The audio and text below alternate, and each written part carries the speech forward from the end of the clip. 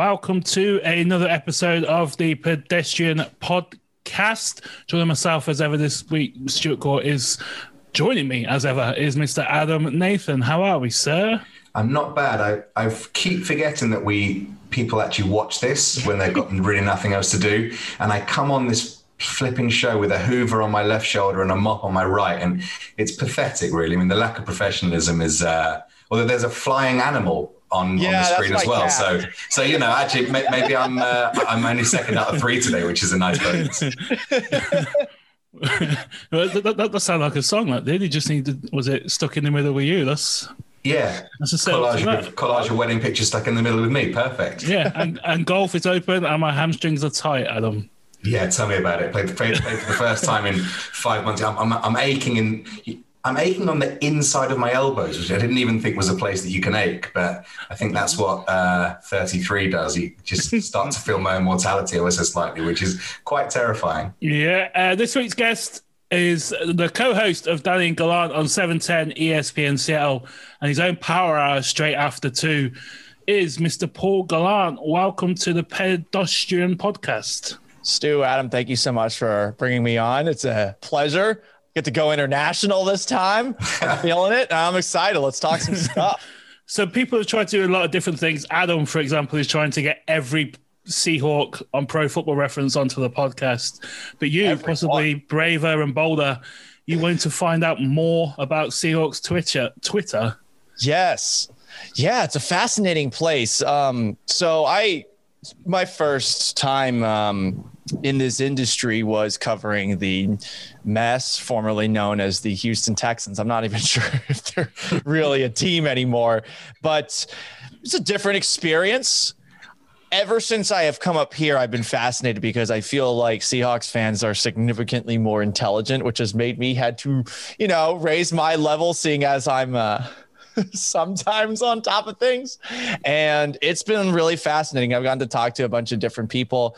Most recently, I talked to Norb, who does Norb Cam on YouTube. He's a Super 12 fan. He's a lot of fun.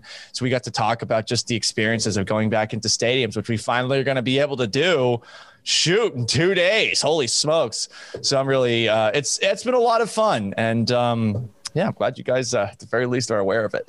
It's funny because I think Stuart and I often talk about the fact that as a show, I think we're very much not in Seahawk Twitter. And sometimes we lament the fact that, it could get us a few thousand more listens a week. But actually, on balance, I think I'm quite happy being away from the prying eye of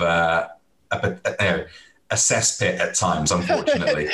But it's a fun cesspit. There's something about it that cracks me up. I like how it's divided into schisms. There's people that are like, oh, Russell Wilson, this guy, he doesn't know what he's doing. He's trying to get all the power. And there's like Pete Carroll.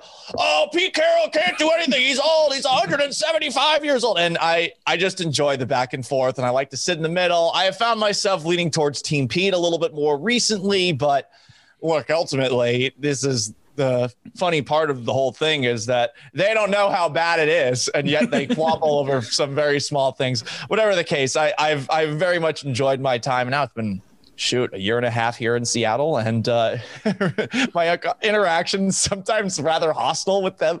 I've been amused by all of them. So how quickly did you pick up on that? Because I don't think I've ever met a Texans fan. Yeah. You're not talking to one. So how quickly did you pick up on the fact that the Seahawks fan was boisterous? And I knew already. I had a pretty good idea of what I was getting into, but it's one thing to see it from afar. It's another thing to actually dive into it. Because when I was in Houston with my co-host Seth Payne, and for those who don't know, Seth is awesome. I think he's a tremendously talented host. He used to play football for the Jaguars, for the Texans for a while, and he and I started to, I think, I'm not going to act like we discovered Mina Kimes, but before Mina Kimes had he became like the apple of ESPN's eye. We thought she was hilarious. And that kind of got us into just taking a look at Seahawks Twitter. We were like, oh wow, these people are something else. Because in Houston, everyone's just basically like, yep, everything's terrible. Bad things are going to happen. And whether it's Bill O'Brien or, oh my goodness, all these awful things that are going on allegedly with Deshaun Watson. It's kind of one of those things where whether it's the Oilers blowing a 35-3 lead, or you just sort of assume the worst when it comes to football in Houston, Texas. Yeah. But one thing in Houston, how was it covering a good baseball team? It was something else. Now it's kind of weird. I have all these things on the wall commemorating my time there. I did a show for like 8 straight hours the night they won the World Series until 4 a.m. We were taking calls. I was drinking champagne. It was great. And now all of a sudden you're like, oh wait, but they cheated. So crap. Does that experience still count? Hey, look, they didn't strip away the banner, but yeah, it was fun. I got to say though, and maybe I'm being a little bit too positive, but I have liked what I've seen from the Mariners in my year and a half here. I don't know if that outweighs 20 years of experience for Mariners fans, but I'm excited to see what happens on Thursday. Hopefully that excitement will carry over into May and into June, etc.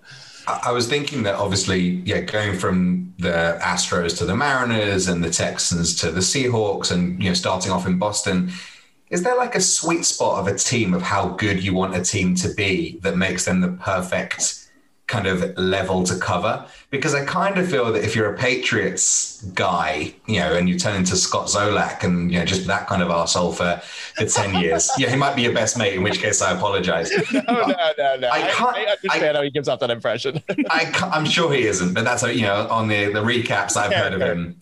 But I kind of feel like the way in which the Seahawks are going this year might be that perfect sweet spot, because it kind of has to happen this year or something is going to be explosive at the end of it. And that must be quite exciting going into a year to cover that. I think a lot of people believe that we feel that way. And I can understand why. It definitely makes content a lot easier. I would say that ultimately I try to still keep the sports fan alive inside of me. And I've lived in a bunch of different places. I grew up in South Shore of Massachusetts, lived there for 14 years, went to high school in St. Petersburg, Florida. So that's in Tampa Bay. Mm-hmm. I was there during the Gruden Bucks years after they had won the Super Bowl, and kind of realized in firsthand, like in high school, listening to sports radio, oh, wow, Gruden's a bit of a two-face. And I would say that having grown up watching that team in New England, you always want the team to be great. Mm-hmm. I don't care if there's drama going on or not. I think that when there's a great team, people always want to talk about them. They bring people together. And I would say that right now where the Seahawks are is, hey, they're relevant consistently every single year. I would like a little bit less of this drama, to be perfectly honest. I'm not going to lie. It's kind of, it's been fun. We've had some fun conversations on the air, but ultimately too, you have this almost feeling in the back of your mind, like, wait a second, are we actually seeing the end of the tunnel and it's a brick wall, and are we about to hit it fairly soon, or is it a couple of years away? I don't think there's really a setting that I necessarily prefer, other than I want the team to be good and not bad. Because bad, you guys saw it with the start in 2013 when Richard Sherman had the pick 6 on Matt Schaub. That started a great run for the Seahawks. That started the disaster of a 14-game losing streak for the Texans, and never again, please, for the love of God. So obviously the fan base has been put to test. What is your read on the Russell Wilson situation, should we say, as we talk? I've gotten a taste for his flair for dramatics and theatrics. You go back to 2018 with the contract negotiations, and this is probably just a carryover effect from it. I feel like maybe there's more vitriol between Russell Wilson's agent, Mark Rodgers, and the general manager, John Schneider, than there really might be any acrimony between Russ and the actual Seahawks themselves. I think Russ has his own feelings on how to go about doing things. And I do think that as a athlete that has accomplished things that he has, I can understand why he feels the way that he does. But I also think that he's got a bigger ego than a lot of quarterbacks out there. And I'm not honestly going to fault him for that. A lot of quarterbacks do. It's been annoying to me, but it's not for me to say like, oh, he shouldn't be like that. He is who he is. I feel like he is looking at this situation right now and he is thinking about himself through the actions of, first off, what you saw Kansas City and Patrick Mahomes doing in the Super Bowl, running for his life. And also, I think, looks at Tom Brady and he's like, shoot, I mean, if I want to be the greatest quarterback of all time, I have to win 6 more Super Bowls. And, at age 32, I could understand. I mean, I'm going to turn 32 soon as well. You can look at your career and you're like, wait, am I where I want to be? Have I done enough?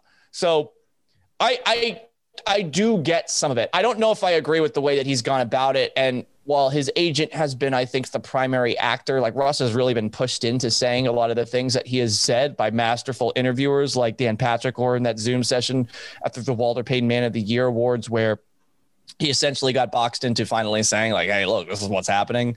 But ultimately, I do think that things are getting better, and that this can be put in the rearview mirror entirely if the team plays better this coming season. That's just going to be a lot more difficult given what the rest of the NFC West has been doing over the last couple of weeks.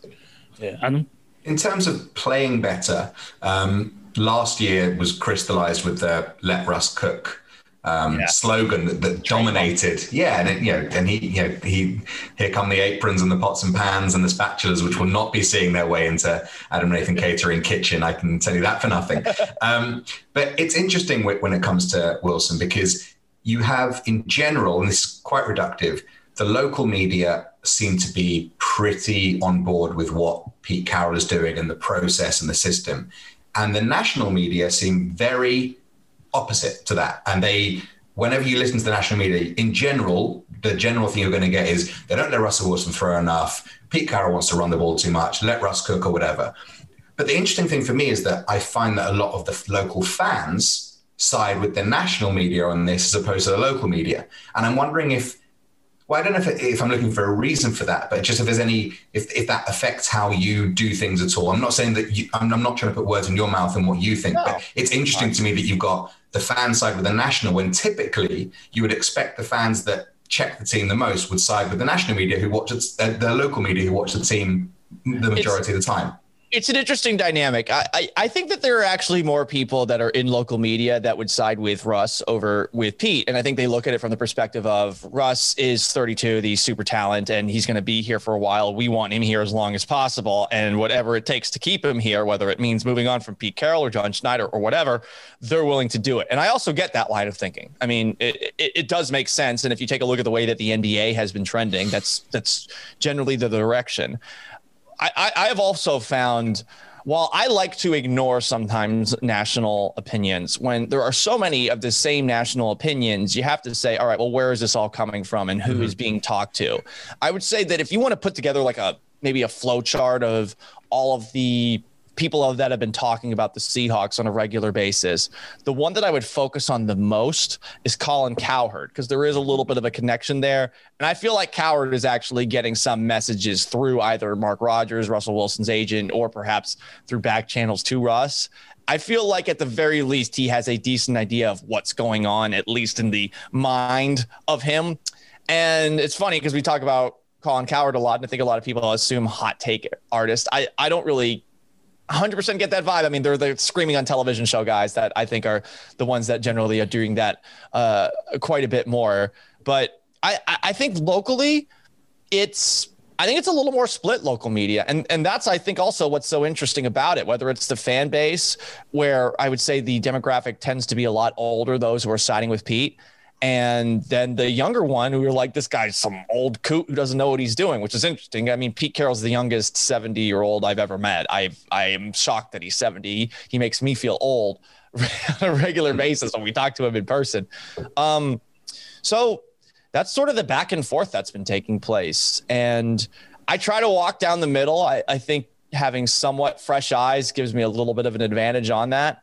But I know, as someone who, grew up watching and rooting for Tom Brady, that you got to be a little careful when you're constantly comparing yourself to that of Brady, or when you're comparing the expectations that you have for a team to something that was just absolutely preposterous that was done in the NFL. I mean, 20 years of success.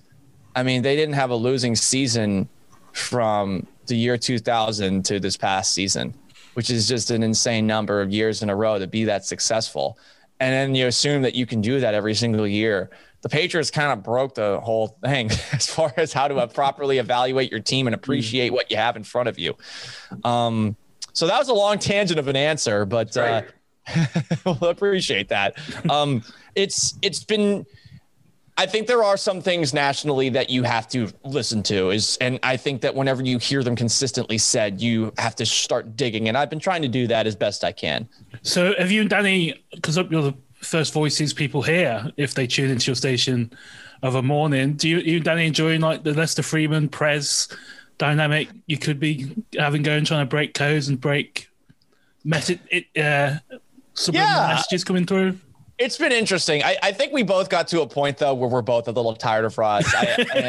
But this morning was interesting because Danny is now looking at the entire situation and he's seeing that the Los Angeles Rams, they traded all they did for Matt Stafford and the 49ers are of course making an aggressive move to do something with that number 3 pick. And now all of a sudden he's like, you know what? I just want Russ here. I know it's annoying, but I just want Russ here no matter what. And I'm like, wait a second. We're just going to move on from these 5 months, or 5 weeks. It wasn't 5 months. It feels like 5 weeks. We're just going to move on from these 5 weeks like it didn't happen. So that's really my only issue right now. Is it? Can I at least get hey, the Seahawks are good, as opposed to, oh, go Hawks. Yeah, we're fine. Like that. That's the one annoyance that I have right now. Though some people make it out to be me hating Russ. And I can understand why, I guess, but I don't hate Russ. I like watching Russ a great deal. I watched Brock Osweiler. I'm done with bad quarterbacks. Look, all of us love Russell Wilson being on our team. I think if Russell Wilson was traded to another team, we'd love seeing him get smacked in the head 396 times again in the next If he forced his way out, yes. If he forced his way out. But the interesting thing for me is I was listening to Joe Fan's podcast and he had Mike Robinson on last week and he asked Mike, do you still speak to Russ? And he said, no, I don't have a relationship with him. Very few people do. And he said, he even name-checked Robert Turbin as someone who has a relationship. And then obviously in our show with Doug a couple of weeks ago, we were just talking before we started recording that Doug said an awful lot about their relationship without saying a lot. And that seems to permeate through a lot of the older guys and the people that really defined the decade of Seahawk football. And I'm just wondering if, although Russ has got supreme confidence in his own ability, he's kind of putting himself in a difficult position where there's so much on him to succeed, because I'm a bit worried there's going to be an awful lot of people ready with an aha moment if, the ice breaks from underneath him. And it's getting thinner and thinner by the more he sort of seems to want to isolate himself. Yeah, it must be weird living that way. I mean, he lives in, I think, his own bubble with his wife and his family and also the immediate supporting cast. I don't know if you guys have, I'm sure you did. There's this article way back in the day. Someone passed it along to me over the last couple of weeks and I read it. It was by Greg Bishop in Sports Illustrated and just talks about Russell Wilson's essentially closest group, which includes Mark Rodgers' agent and Mark Rodgers' son. And it was an interesting group. And there were things that I found a little bit surprising about just Greg Bishop's encounter with the court of Russell Wilson and maintaining those relationships over time. Like he's a quarterback. I mean, there are so many people that go in and out of his life, whether it's on the football field or in just, business opportunities and things like that. So I can see how maybe for him it's a little difficult, but at the same time, yeah, it is very clear that he's someone that keeps to himself. And he's also someone that I think this year, coming out of last season where they start off the season great, they have a stretch where they don't play so well. And he's one of the main reasons for that stretch where they didn't play so well. I mean, we all know him as a guy who rarely turns the football over, and he turned it over 10 times over 3 games over a span of 4 weeks. And that was surprising. And then the rest of the season, it wasn't the same, but it wasn't as if they stopped trying to make the offense go through Russ. It just stopped working. And to me, it felt like at the end of the year, Russ was trying to sort of distance himself from the struggles of the offense as if it weren't his problem because he came to them with some solutions. Well, Russ came to them with solutions, at least from that piece in The Athletic, after two of the games where he had the most turnovers. So timing wise, probably not the best time to go to your coach and say, I've got some ideas. Russ, you turned the ball seven times the last 2 weeks. You turned it over. Yeah, but I've got some ideas. And then they say, well, we're not going to really listen to them that much. And then he storms out. And it almost set up this narrative as if, the second half of the season, where, by the way, the Seahawks were 6-2 and dramatically improved on the defensive side of the football, as if that part of the season didn't happen. It was just an offensive regression the rest of the way. They played good defenses, and yeah, there was some offensive regression. The offensive line got banged up. I think Brian Schottenheimer's limitations. We saw the limit, I think, of an impact that he can have on an offense. There's a lot of variety of factors that led to the Seahawks offense struggling the way that it did down the stretch. I don't think Tyler Lockett was 100%, but it all felt like Russell Wilson was trying to distance himself from all of it at the end of the year. And what's interesting is, from the national perspective, the side of things that you guys are seeing, Stu and Adam, is that this is all of a sudden a team that is not listening and not paying attention and not doing anything that Russell Wilson wants. And I just don't think that was necessarily the case this past season. I think their offensive line took a step forward, and I'm intrigued to see what they'll do next year with Shane Waldron. But now I'm looking at Shane Waldron and I kind of feel bad for him. I mean, this is a really tough situation to be put in. Yeah, your first NFL gig at this level, and you've got the circus in town. Again, the Seahawks outside of Russell Wilson have been busy. They haven't really done much out of the ordinary. Re-signed Carlos Dunlap last week. Kerry Hyder's come over from the Niners. Gabe Jackson, probably the biggest splash, but also a late-round pick for a veteran who improves the line is something Schneider's done for most. What's your read on how everything else the Seahawks have done has gone and will affect the team in 2021? They definitely upgraded with Gabe Jackson at left guard, and they only had to give up a 5th-round pick to do it. I think some people are getting a little stressed by the fact that the Seahawks only have 3 draft picks. I'm not someone that puts a lot of excitement behind the concept of what a draft pick can be. I think a lot of people love the potential attached to a 1st-round pick or a 2nd-round pick or a 3rd-round pick. To me, give me a veteran that can play now.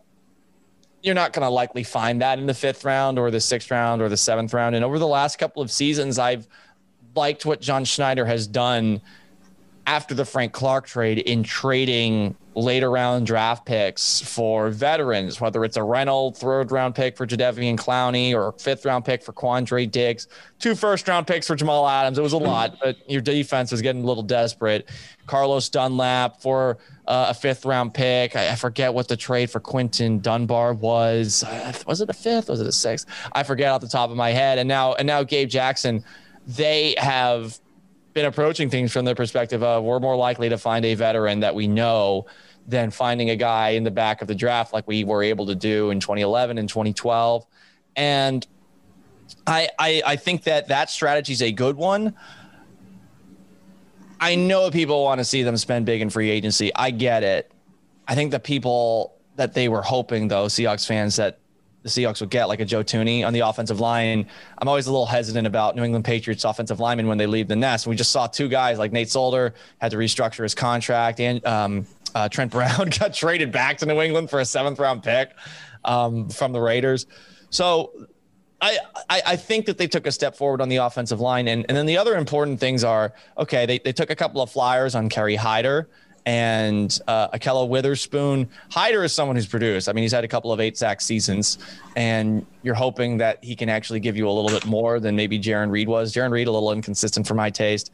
Ahkello Witherspoon has a lot of measurables that are intriguing, and supposedly at the beginning of the 2019 season, at least 49er people will claim this, he looked like the best corner on the team. Did not last very long. And then after that, I'm intrigued by Gerald Everett. Of course, he worked with Shane Waldron. Nothing they've done is like blowing you out of the water sexy. But what I like the most is that they kept Chris Carson and they kept Carlos Dunlap. Yeah. And I think those were going to be absolutely critical for offensively the way that the Seahawks want to go about it with Chris Carson back. And then for on the defensive side of things, Carlos Dunlap, when he joined the defense, it just became a unit that actually was competent. Yeah. Sorry, Stu, I mean, looking a few weeks ago, it looked like a roster filled with enormous holes. We thought Carson's gone. We assumed Dunlap was gone. They've certainly filled those holes with bodies, but I think in English soccer, we have a thing whereby the longer someone gets injured for, the better player they become, because you think, oh, well, we'll get him back and we'll be flying. And I feel like someone like Akella Witherspoon and Gerald Everett, I could say Akella Witherspoon and you'd be pumped. But I could say Akella Witherspoon and you might be a bit more disappointed. And I kind of feel there's a lot of that in the roster right now that could elevate itself to being better. But I feel like we also could see a lot of the same as last year, if not worse, in some key positions, notably in the secondary. Are you getting a steer on what the general consensus is of that over there? Yeah, it's a good point. Look, they're rolling the dice on themselves and their ability to evaluate defensive backs. And you know what? They've had a good track record with it. So who am I to say like, oh, you guys, what are you doing? You know, I'm curious to see what they'll be able to do with Akella Witherspoon. And look, the Dunbar trade, Dunbar, I think, was either number 1 or number 2 on Pro Football Focus in 2019. And I mean, while I liked what he did in that Patriot game, he had a knee issue that was nagging him. And on top of the knee issue, he apparently never really picked up Pete's defense the way that Pete wanted him to. So that's a bit of a problem for them. With Witherspoon, I mean, the bright side is the last guy that you brought over at cornerback from San Francisco, DJ Reed. I mean, even though he's exactly not a prototypical Pete Carroll cornerback, he played really well. So maybe it'll be an easy transition for Akella Witherspoon coming from a Robert Saleh defense to this one. That's what I'm at the very least looking at and hoping for. But you're right. There is a lot of could going on here, but you're forced to operate from hey, we could get X out of this guy, Y out of this guy. Every team has holes. I tend to think that the team that you follow most closely, you're going to assume that they are terrible at the draft, that they are terrible at game management decisions, and that they're not able to go ahead and free agency and spend the way that you want them to. And I think that's probably like 80% of fan bases across the NFL that are all saying the exact same thing. Game management is hard. Pete Carroll knows this. He's still working on it. It's a work in progress for him this little far into his career. Most teams struggle with the draft. So I guess I'm just really patient and calm with it. I understand why others aren't. And maybe you feel like there's a little more urgency because Russell Wilson was sort of, airing out his feelings and stuff. But not every single team is perfect, and there are certain parts of the team where you have to bet that you're going to be able to find a diamond in the rough. And honestly, I think the Seahawks track record, at least at cornerback, means that we should give them a little bit of the benefit of the doubt, at least at that position. And there's also one more, hopefully former 49ers cornerback who's about to make his way back to Seattle as well. So there's still one more out there. I would love to see Richard Sherman back here, especially after the drama of this offseason. How would that be, huh?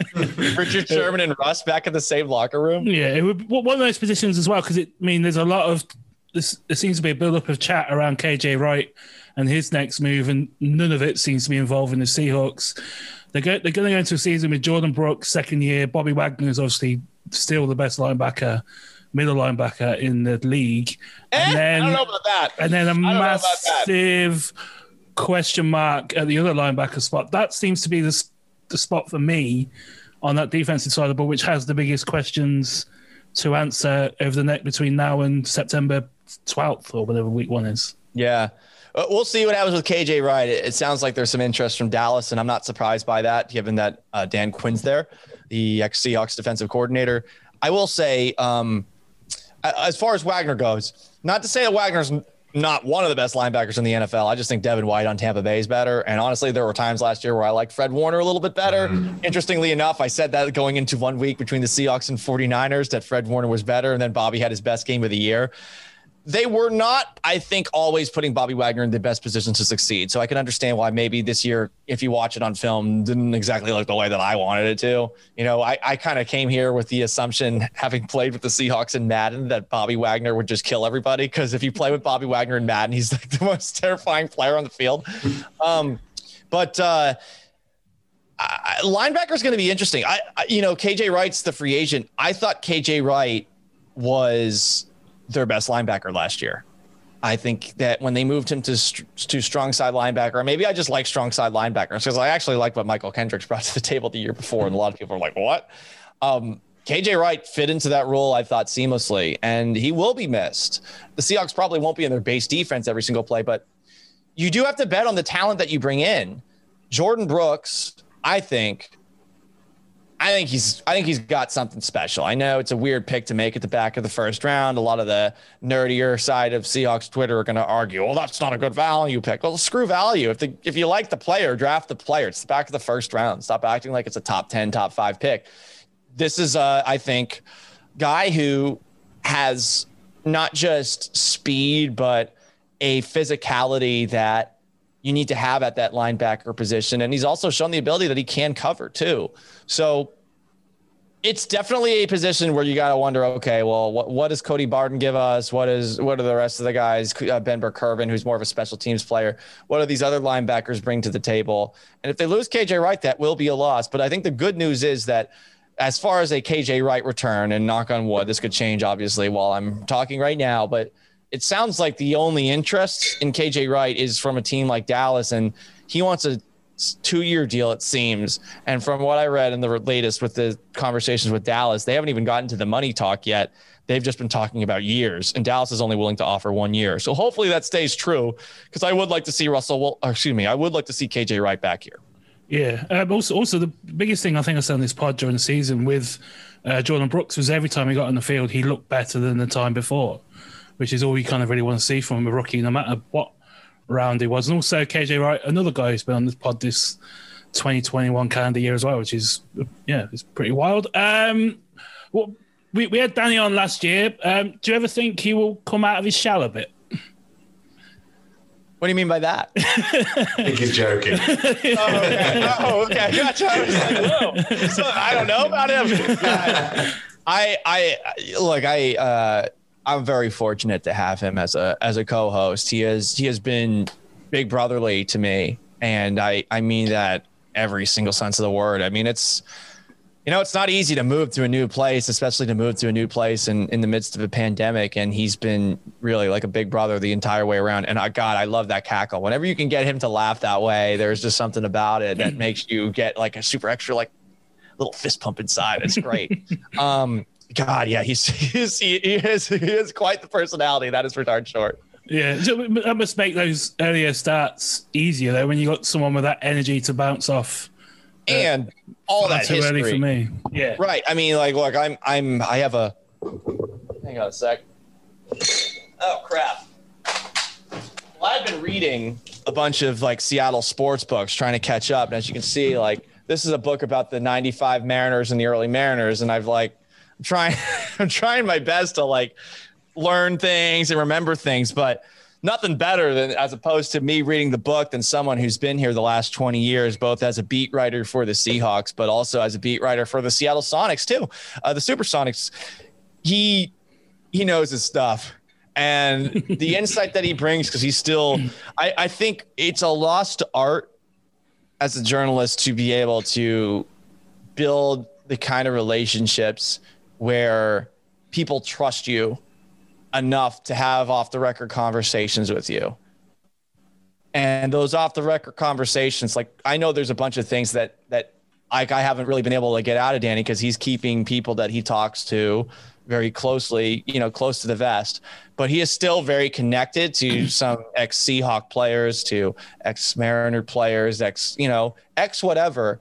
And I think that the way that he goes about those relationships and cultivating it, I'm trying to learn from that and to do that myself. A little difficult, again, because we haven't been able to see anybody for like a year. Do you believe it's been a year? What the heck? I know, incredible. I mean, it's a fascinating market overall, because I feel like Seattle sports, aside from the Sonics championship that they had and a couple of college championships, wasn't a hell of a lot of success going on in the pro game. And then all of a sudden, Richard Sherman, Marshawn Lynch come in like an absolute wrecking ball and change the whole attitude of a town when it comes to sports, and they win. And they give a feeling of, we need to win and we need to keep winning, to a lot of the fans. But it's interesting because on our UK Facebook group, we've got quite a few older American fans who quite regularly say, I don't know what you guys are moaning about. You should have seen what we were like in the 80s. Yeah. But I get it. I get it, because when you have gone through that, you know, at some point you get good and then you think, well, you know, why are you being so ungrateful? But not to conflate a pandemic with anything, you know, to do with sports, but if anything gives you an indication of your mortality and kind of how life goes on and how you got to take as many things as you can, it should be this, right? We've had a year of our lives taken away from us. And I feel like I'm getting more desperate to win, and I am a newer fan, but I'm wondering what you feel about the general market, because I'm often made to feel like I'm ungrateful for wanting the best team that we're going to have for a while win. And I feel no one should ever tell you you're ungrateful as a sports fan. And look, I'll say this as probably the most spoiled sports fan ever, growing up Patriots fan, at one point being a Red Sox fan before we had a nasty divorce. And I mean, shoot, I like Florida Gator football. Like, they've always been good.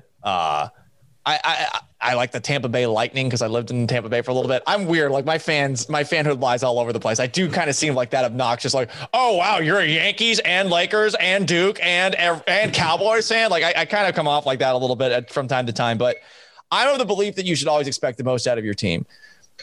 Even if it's a local team, and that you don't have to defend them to the death every single time. And yeah, you can be grateful, but things change and expectations have changed. And those expectations have been different for a while. Like, I know there was the Jim Mora Jr. I don't know why I said it like Sean Connery, rest in peace. There was the Jim Mora Jr. era in between, but I mean, shoot, from Mike Holmgren to now, I mean, this has been an unbelievable run from two different eras of head coach, whether it was Matt Hasselbeck, you know, in the mid to early 2000s to where we're at now. This has expectations wise changed. And yeah, it's not like there weren't bad years in the middle or annoying years where you're watching 3-3 or 6-3 games against the Browns with Charlie Whitehurst under center. But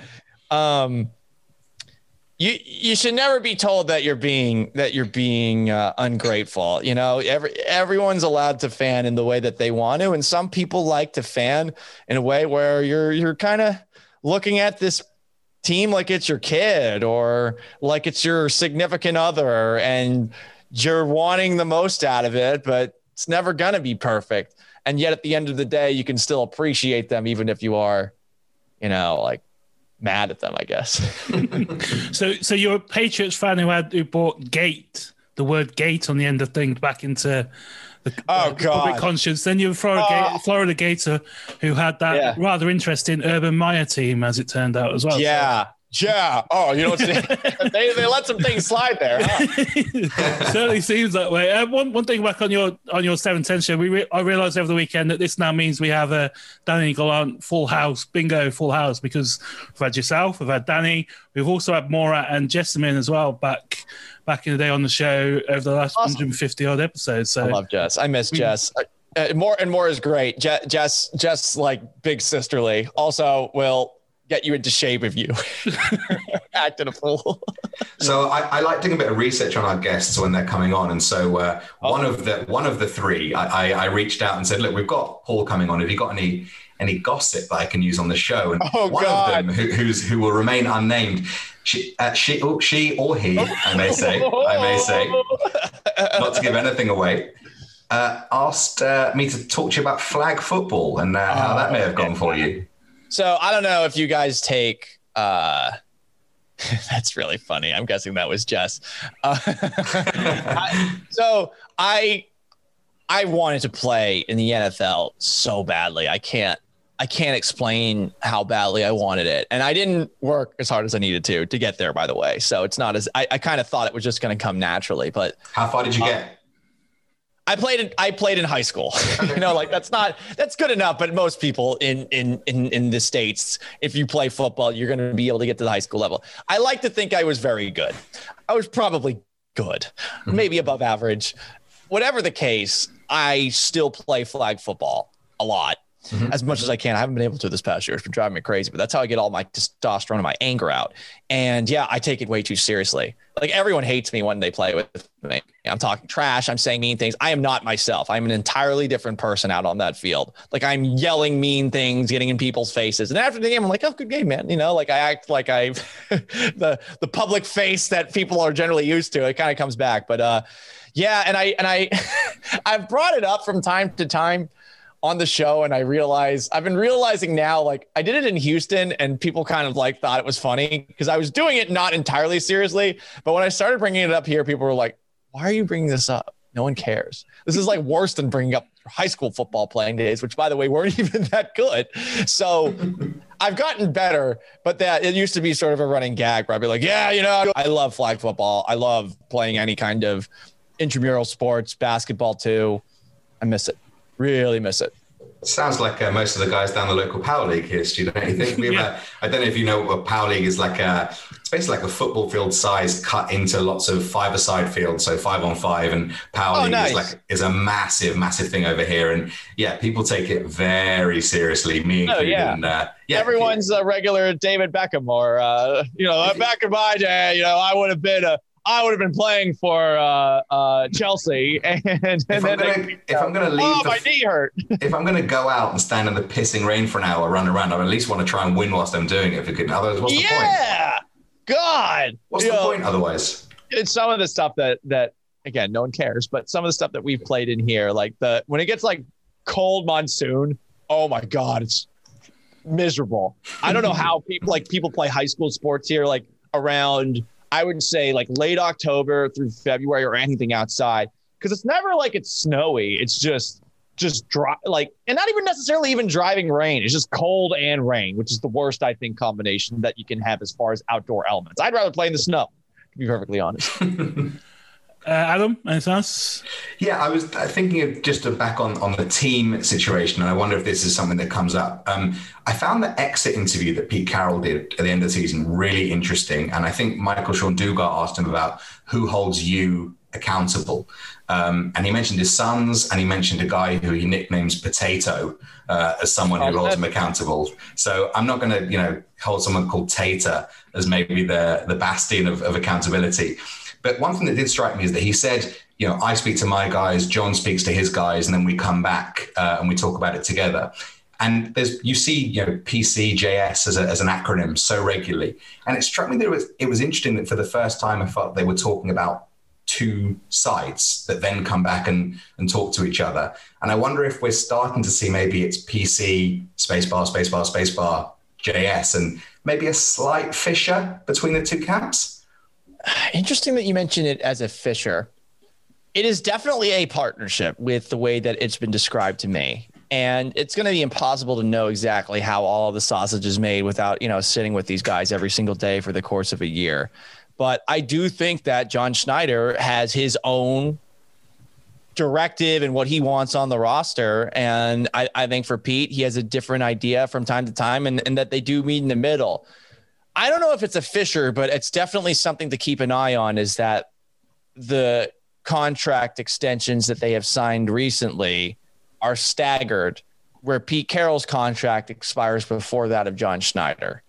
Now, I don't know if that's because Pete has an idea of when he's going to walk away, but I do think it means that as time goes on, John Schneider's fingerprints will be on more of it. I've always found it interesting, and I think that this is something that, again, kind of comes through because I do think that there's some acrimony between Russell Wilson's agent and John Schneider. But there is, I think, this notion that Pete tells John what to do. And I don't know that I buy that. And I've heard Pete a couple of times talk about things that he wants to do in the draft. I think there was this interview, it was Flying Coach podcast that he did with Steve Kerr during the pandemic. Mm-hmm. And he was talking about Chris Carson. And I guess how in the draft, Pete, we all know how he loves running backs, was, I think, nudging John Schneider, like, hey, can we get him? Can we get him? Can we get him over the course of the draft? And John kept waiting. And they got him in the 7th round. And I think that they might have a general idea consensus-wise when they meet together and overlook, like, say, for a draft, guys who they want, and same thing for free agency. but I really do think that this is a partnership. I'm curious about what you mentioned, though, like going forward. I don't think that it exists right now, any sort of fissure, but I think just naturally over time, it could be that way. And, there were talks about John going to Detroit. I don't know if they were as serious as perhaps some made them out to be. It might have been, in the case of John, a way that he could get a little extra cheddar out of the Seahawks. But this will, I think, at one point be John Schneider's team, and we might be talking about a world without Pete Carroll, which is hard to imagine just given how youthful he seems to be still at the very young age of 69 years old. Also, John Schneider's biggest guy is the quarterback, because obviously he banged the drum for him. There was chat in 2011 that Pete wanted Andy Dalton, and obviously waited a year, had the year of T-Jack, and then Schneider waited pretty much as long as he could before taking his guy, and that changed pretty much everything, Adam. Yeah. He is, I think, and I base this off of some of the quarterbacks that we know he's evaluated over the last couple of years. Patrick Mahomes, Josh Allen, which Russell Wilson took issue with. Look, if you're a general manager and you're not evaluating quarterbacks, you're not doing your job right.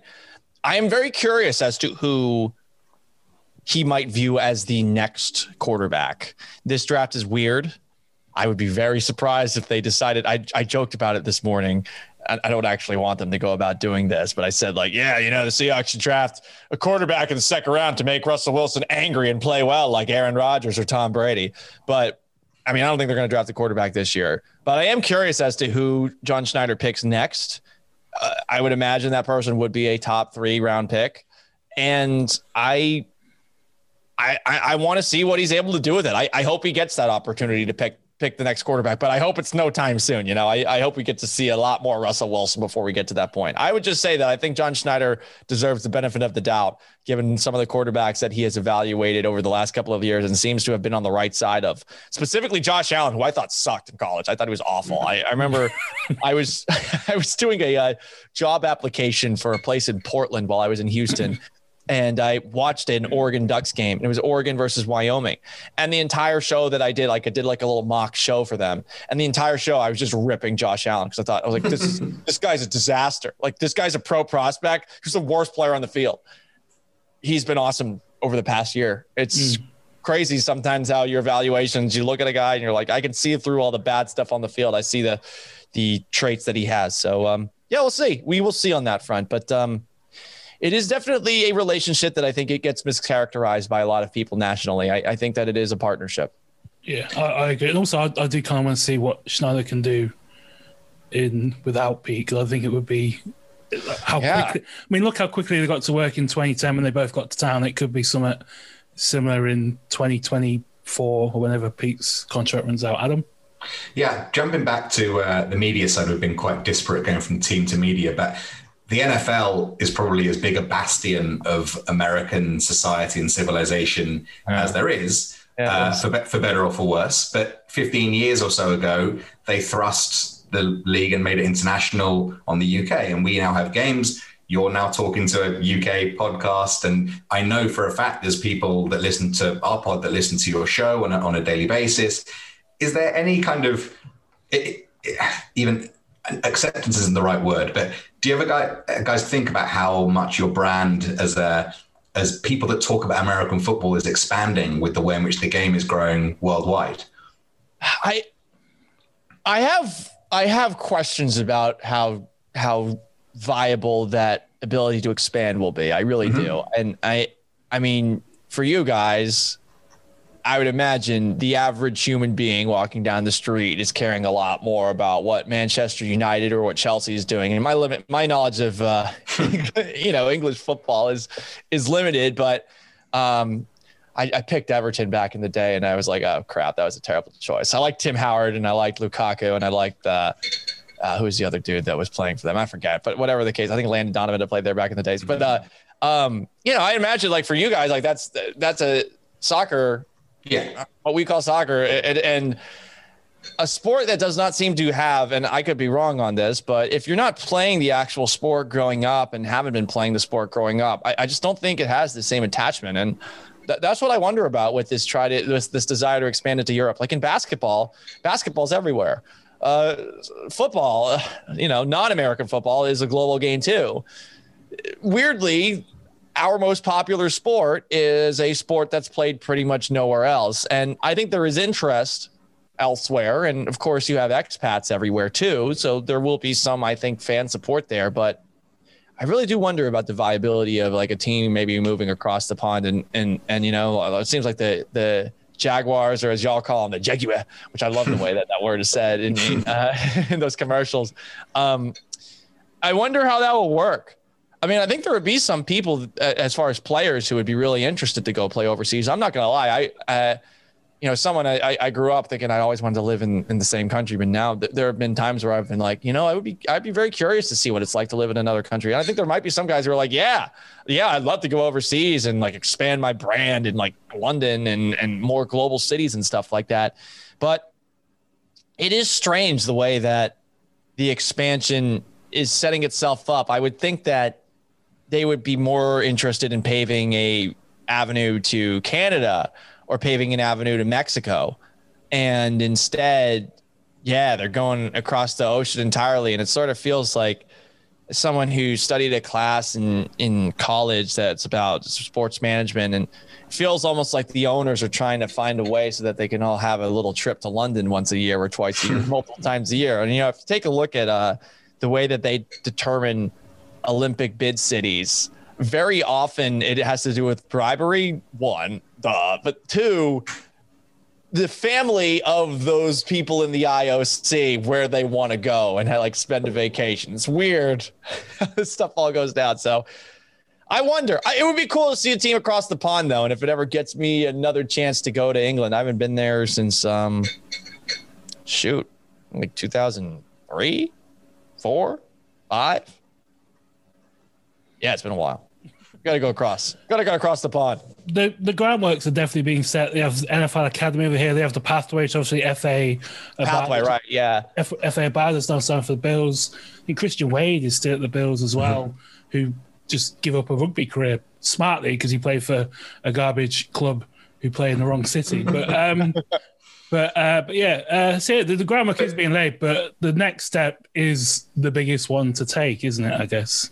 Yeah, and travel-wise, how do you do it where these guys aren't dead every single week? Are you going to add another bye week? Is every single team that plays against a team that has to go on the road and overseas, are they going to have a bye week before every single one of those games? Like the travel side of it's, I think, logistically the most difficult part. And since Concords don't exist anymore, travel is going to be a bit of a nightmare, I'd imagine, for them, at least at this point in time. Now, maybe, I don't know, maybe these Tesla things that Elon Musk is designing are about to change the world. But honestly, if I'm a football player, I don't think I want to get on one of those rockets. I mean, as it happens, I think the horse may have bolted when it comes to a team because they put a lot of money into expanding it. There's a TV channel specifically for the NFL here. And I kind of feel like everyone's picked their team now.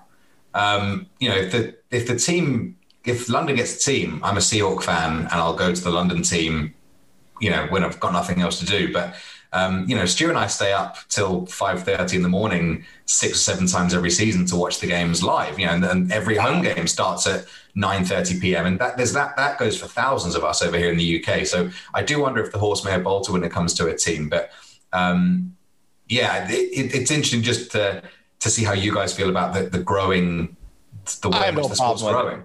I think it would be really cool to see, like, this has always been my favorite league since I was a little boy. And I would love to see it in different places, but I do wonder where it would go. I do wonder what it could come at the expense of as someone who, growing up in Massachusetts, I mean, that the Patriots were such a joke. They almost moved to St. Louis in 1993. Houston, where I lived, people don't like the Texans that much because they are the replacement dog for the dog that got stolen. No one in Houston likes the Tennessee Titans because that is the Houston Oilers. They won't even let the Oilers have their history back in Houston. They won't let them have their uniforms, their colors back. To me, I think that is a travesty. And I mean, we've seen teams leave. And, there's a part of me where I don't joke. I want to take a basketball team away from another city, but I do wonder, all right, if you're going to move a team from from a fan base that really wants it, what's going to happen? Now, Jacksonville, I really don't know. I don't know what to make of Jacksonville. I think there's interest in Jacksonville now. But as someone who's lived in Florida is generally more of a college sport fan experience. It's more about Florida State, and all those other SEC schools.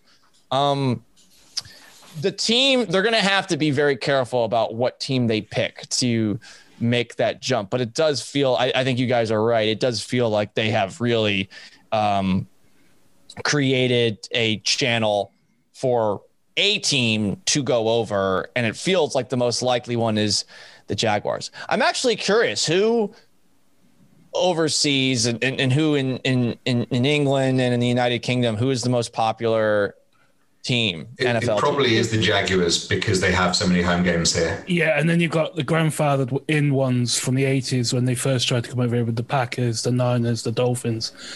Because it's recent success as well. So the Seahawks seem to be growing. Like I see a lot more Seahawks bobble hats during the winter than I did 3-4 years ago. Oh, nice.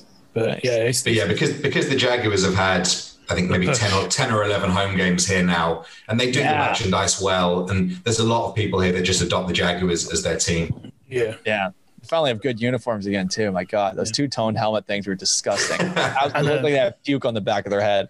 And a good quarterback in about 3.5 weeks. Yeah, Trevor Lawrence. Exciting. It's going to happen. So one thing you talked about basketball being played everywhere. It's probably, of the major American sports, it's probably the one which has the smallest uptake over here, isn't it? I mean, baseball has started playing a weekend of games over here at the Olympic Stadium.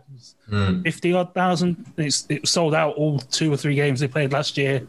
I think they're coming over this summer as well. So, but the basketball kind of, they have a game. Do it. It doesn't have it for some reason, and we've got such a diverse population and so many different nationalities over here that do play basketball. It just seems very strange that it hasn't taken off. It really, that has been a surprise to me too. And 2 of my best friends in college, they actually put together this European basketball website. So they were just watching European basketball every single night. One of them has turned into like a scout, and the other one has turned into basically an assistant coach. He spent time in China. But I always ask them like random questions from time to time about it, and they never said anything about a team in England. And I was just like, man, that just seems like it would be such a common sense spot for a lot of maybe Americans who are coming overseas. They don't make it in the NBA. It feels like a place where they actually speak English would be a great place to go and to perhaps develop it. So yeah, that has been surprising to me. And again, from afar, not as informed on it as you guys are about the idea of basketball not really picking up the way that it could there. You're right. I mean, I went to London. I don't think I've ever been in a more international feeling city. I remember just walking the streets one day, and I was only 15. But I just remember thinking to myself, wow, I think I see someone from every single continent within like 100 feet of me right now. Yeah. Possibly even Antarctica. Oh, easily. I mean, there's been articles where people have watched a World Cup game with every nationality in the World Cup in London, and it's neighbour to neighbourhood. I mean, and put my flag firmly in the ground. And that is a fantastic thing for this country and this city to be so diverse. And long may that continue. Very cool. Anything else, Adam? We should move on to our regular thing, which I hope Danny. I asked Danny to prep you for, so I hope he has.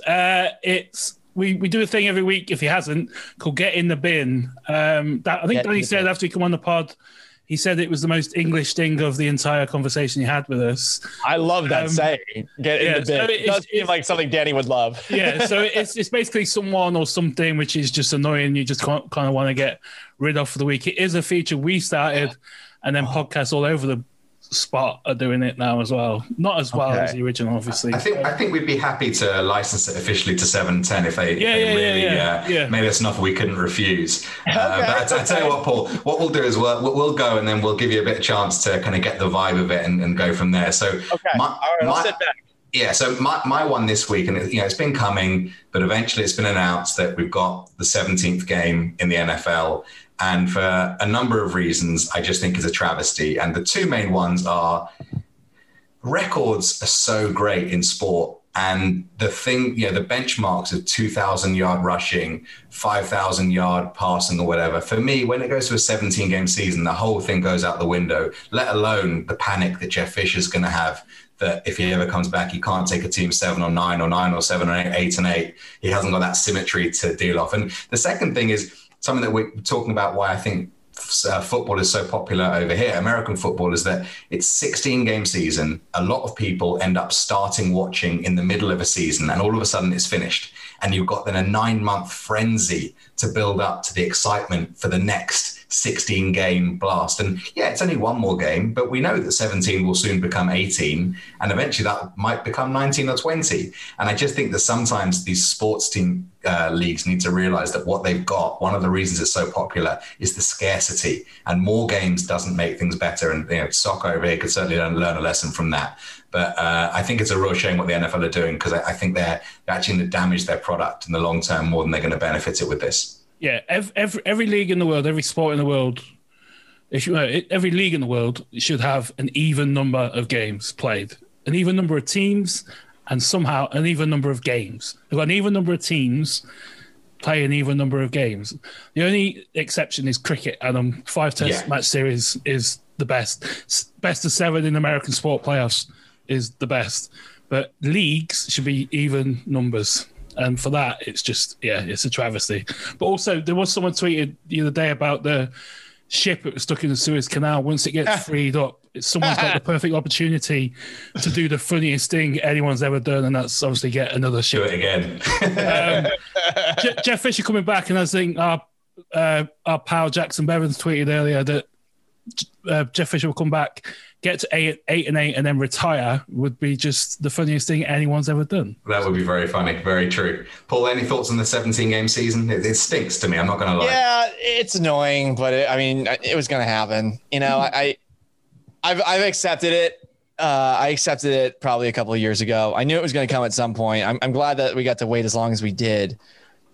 I will say, I think I was more worked up about the 7 teams making it into the playoffs than I was actually about the 17 game schedule when I first figured it was going to be on the docket. I think that the way that they're setting it up, where one conference has all of the home games and the other conference has all the road games, is the only way that you can try to establish some sort of balance. But yeah, this is just so that they can add the 18th game. And look, the players don't like it. I feel for them. They don't really have any bargaining power here. Like, the owners are always going to have multiple fists over them, because there's so many players and there's so many guys who aren't physically able to sit out and waste a year potentially of their career to make a point. And until we get to a point where there's going to be guys willing to sit out a year for the greater good, or for the league's greater good, or for the players' greater good, at least as it's portrayed to them.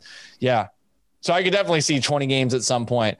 I will say the one good thing that the NFL has going for it, and most American football has going for it, 1 game a week, I think, is perfect. Yes. And I feel like even if there are more games for the Premier League, what is it, about 1 to 2 games a week or so? Yeah.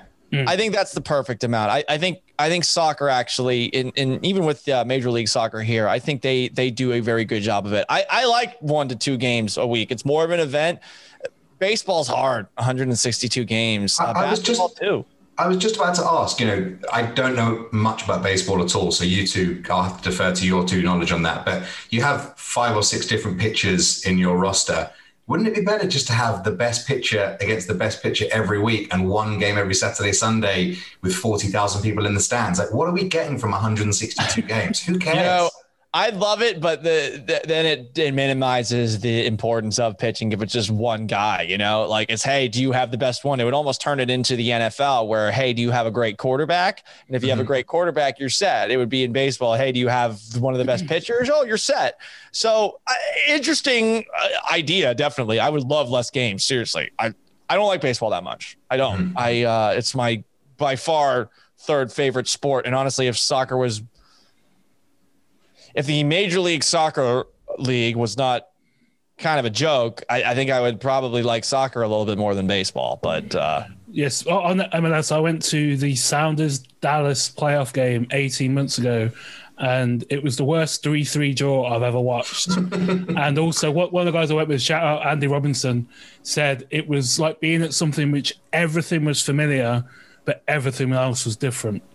It was perfect. It was weird. Mine is, I feel a bit bad because I know he's had his health issues. It's Chris Mortensen, who seems to be leading a one-man band charge to get Mac Jones drafted by either the Jets or the 49ers. Everything he has tweeted this week has been banging the drum for Mac Jones, which if the Niners do all that to get Mac Jones is potentially hilarious, because Justin Fields, Trey Lance would be terrifying. But it's just like, it's so clear. It might be Mortensen's opinion, but it just seems like it's the clearest way of Mac Jones is leaning on, Mac Jones's agent, whoever that may be, is leaning on someone so established in sports media to get the drum banging. And as someone tweeted with Justin Fields earlier, everyone is just overthinking everything with those 2, 3, 4 picks in this draft. And it's going to get excruciating for the next 3.5 weeks. Yeah. Or do you ever get little nuggets that are fed to you because people would really like something being discussed on air? I have not, but I think it's because I think people know that I would be like, yeah, I know you're trying to get me to do something for you. But I hope that's the case. It also might be because like people are like, oh, who's this jackass? I don't think so. No, it might be, honestly. I haven't had anything like that here. In Houston, I had a couple of people that like reached out and was like, hey, like, can you have me on for this? And I'm like, nah, but I don't know. I probably should have in some of those situations. I'll scratch your back. They scratched mine. But I guess I just never want to do the first scratching to get the eventual back scratch back. Anyone for your bin recipient? Yes. Put them in the bin. All right. Let's do it. Pro days are so stupid. NFL pro days. That's a great one. The amount of stock that we put into these stupid guys running around in their shorts. Wow, Zach Wilson just threw a pass 64 yards while running in the other direction. Now he's the number 2 overall pick. Today we have Mac Jones. Oh, Mac Jones, we saw a little bit of his belly. He looks kind of fat. Does he work out? And then he misses 2 throws, and you see both Bill Belichick and Kyle Shanahan look at him like they're 2 dads that just saw their son let them down in the middle of a Little League game, and now they're not going to get fed dinner or something like that after the fact. It's one of those things where we put so much stock into it, but everyone should just go back in time to that moment in time where Johnny Manziel was having a pro day and there's a dude chasing him with a broom. And we acted like him running away from a broom meant he was going to be a great quarterback. And yet we do this every single year. Wow, Kyle Bowler threw a pass from one knee 60 yards, which is really cool. Guess what? Doesn't mean a darn thing. And that Zach Wilson throw, it was really cool. But the people that were getting all excited about Zach Wilson, and now he's supposedly the number 2 overall pick, and I feel like a lot of that has to do with his most recent pro day experience as opposed to any actual evaluation of the guy. That's been driving me a little bit crazy of late. So there you go. That's great. Pro days, throw him in the bin. There you go. Also, that Bill Belichick clip is the funniest thing that's happened. Yeah, it's great. It's perfect. The timing of it. It's like a Larry David joke, like in Curb. It's perfect. Also, last week Adam put 4-figured heights in the bin, so it's kind of along the 6051. No one knows what that means, and it needs to be banished immediately. But it's interesting that you say that about the Zach or the Mac Jones, tummy thing or whatever, because the scouts get older every year, but it's the same people and the same talking heads in general that talk about guys but unfortunately the guys that they're talking about are the same age. And that gap is growing and growing and growing. And in all society, 60-year-old men are going to find it more difficult to speak about and to the mindset of 22-year-old men. And I wonder if, like, when you talk about someone like Mina Kimes as revolutionary figure, in my opinion, when it comes to talking about the NFL, it feels a bit harsh, but a lot of these people that are just too old to talk about the mindset of young people, you hate to say it, they might need to get in the bin as well. Yeah, I mean, and we've seen it from guys like Bill Polian, who I'm not a fan of. I think he ruined the NFL with the 5-yard contact rule because his receivers couldn't get off a jam. Oh, we can't beat the Patriots, and they scored 3 points the next year. Good job, Bill. Because the league has just gone crazy with passing numbers since then. But yeah, I understand where you're coming from with that, and I think that. I think some people are good at it. I try to stay good at it. Honestly, who knows? I mean, I'm going to be 32 in like a couple of weeks, and I hope that I am still being able to reach these kids. But I at times do feel like I'm, that meme of Steve Buscemi with the skateboard over his shoulder. Oh, how you doing, you fellow kids? Who is the guy at the combine that does his own 40-yard dash? Is it Charlie? Not Charlie. Yeah, Rich Eisen. No, Charlie Cassidy. It was Charlie Cassidy, who does his own timing in the stands. Oh, yeah. And it's like come on. Down, dude. What are we doing here? Yeah. There is an element of, I did this back in the day, and this is how I used to do it. And I think that I think a lot of guys struggle accepting the way that things are done now. And I mean, I think that's natural for all humans. I mean, right? Sure. I mean, music. It's almost always what you grew up listening to. And yeah, you might be able to bring in some other different genres of music along the way, but you're not going to be as into it as the people that are growing up around that music. And it just continues and it continues and it continues. And I think it also comes to the way that you look at this time of year. I will say this is probably my least favorite time of the year for the NFL, even though there's a lot of action, because I find the way that the draft is covered, I think it's done in a way to grab attention as opposed to honest evaluation. And I will say there are certain places, I think that the Ringer and specifically what Danny Kelly's been doing with the draft rankings, my God, that is just a beautifully created website and template that you can look like in great detail at prospects or glance over them if you so choose. But this time of year, you'll see all these mock drafts out there. Some people just trying to fit, players that they would like to see on a team to those teams as the draft goes further and further along. But there's also just mock drafts that are clearly trying to get attention by changing who's number one at the top. And I almost entirely dislike draft coverage, even though I know there are some really great people that cover the draft, whether it's, two of my old friends back in Houston, John Harris, who is the Texan sideline reporter, and Lance Zerline, who, worked at the competing station with me. We did one show together before I was told that I had to stop doing shows with that one station. Long story. He worked at the NFL Network, and I think he does a fantastic job of breaking it down. But the way that there's just so much stuff that's thrown out there over these next couple of weeks. And I'm sort of like, you know what? I just want to see the draft play out. And I don't want to get too many opinions about prospects that I know that I haven't watched that much of based off of the eyes of other guys. I kind of would rather just see what happens and evaluate it from there.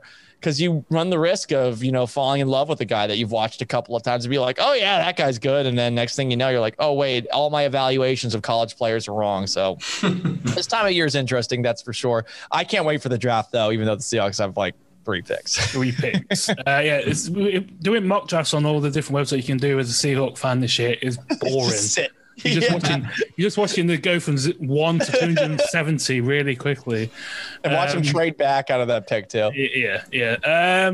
Before we start recording, you described yourself as a home food cookie, and obviously Adam is a caterer by trade. We've asked a few people. We had Adam Amin on last year who gave a food take of a food I've still never heard of. Was it strawberry vanilla?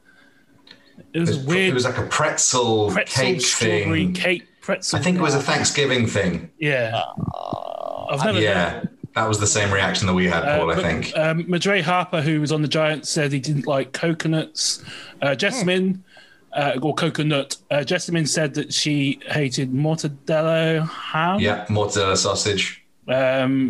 Which is something I come across in my day job every day, and it makes me laugh every day when I see it on the shelf. What's your go-to thing to cook, and what's a controversial or food take thing you have? I have so many controversial ones. So let's start off with one. I don't like cheese at all. I'll tolerate it on pizza, but I will pick some of it off. I like the tomato sauce on pizza much more than I like the cheese on pizza. I can't explain this one other than I used to eat bags of mozzarella cheese as a little kid. And one time it was moldy and I got sick. And then I had pizza again and the pizza had basil on it. And I saw the green and I just was kind of grossed out by it forever. Then someone told me that cheese is actual mold. And I was like, ugh.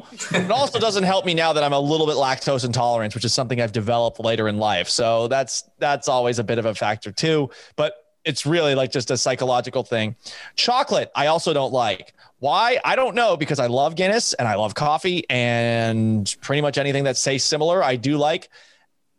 Heck, there's even this chocolate protein powder that doesn't actually taste like chocolate that I like. But this also stems back from a psychological childhood incident where I loved cinnamon raisin cookies as a kid. My mom bought home Shaw's brand is a grocery store in southern Massachusetts. Bag of oatmeal raisin cookies. I thought they were oatmeal raisin cookies. Bit into it. It was an oatmeal chocolate chip cookie. I cried the rest of the day.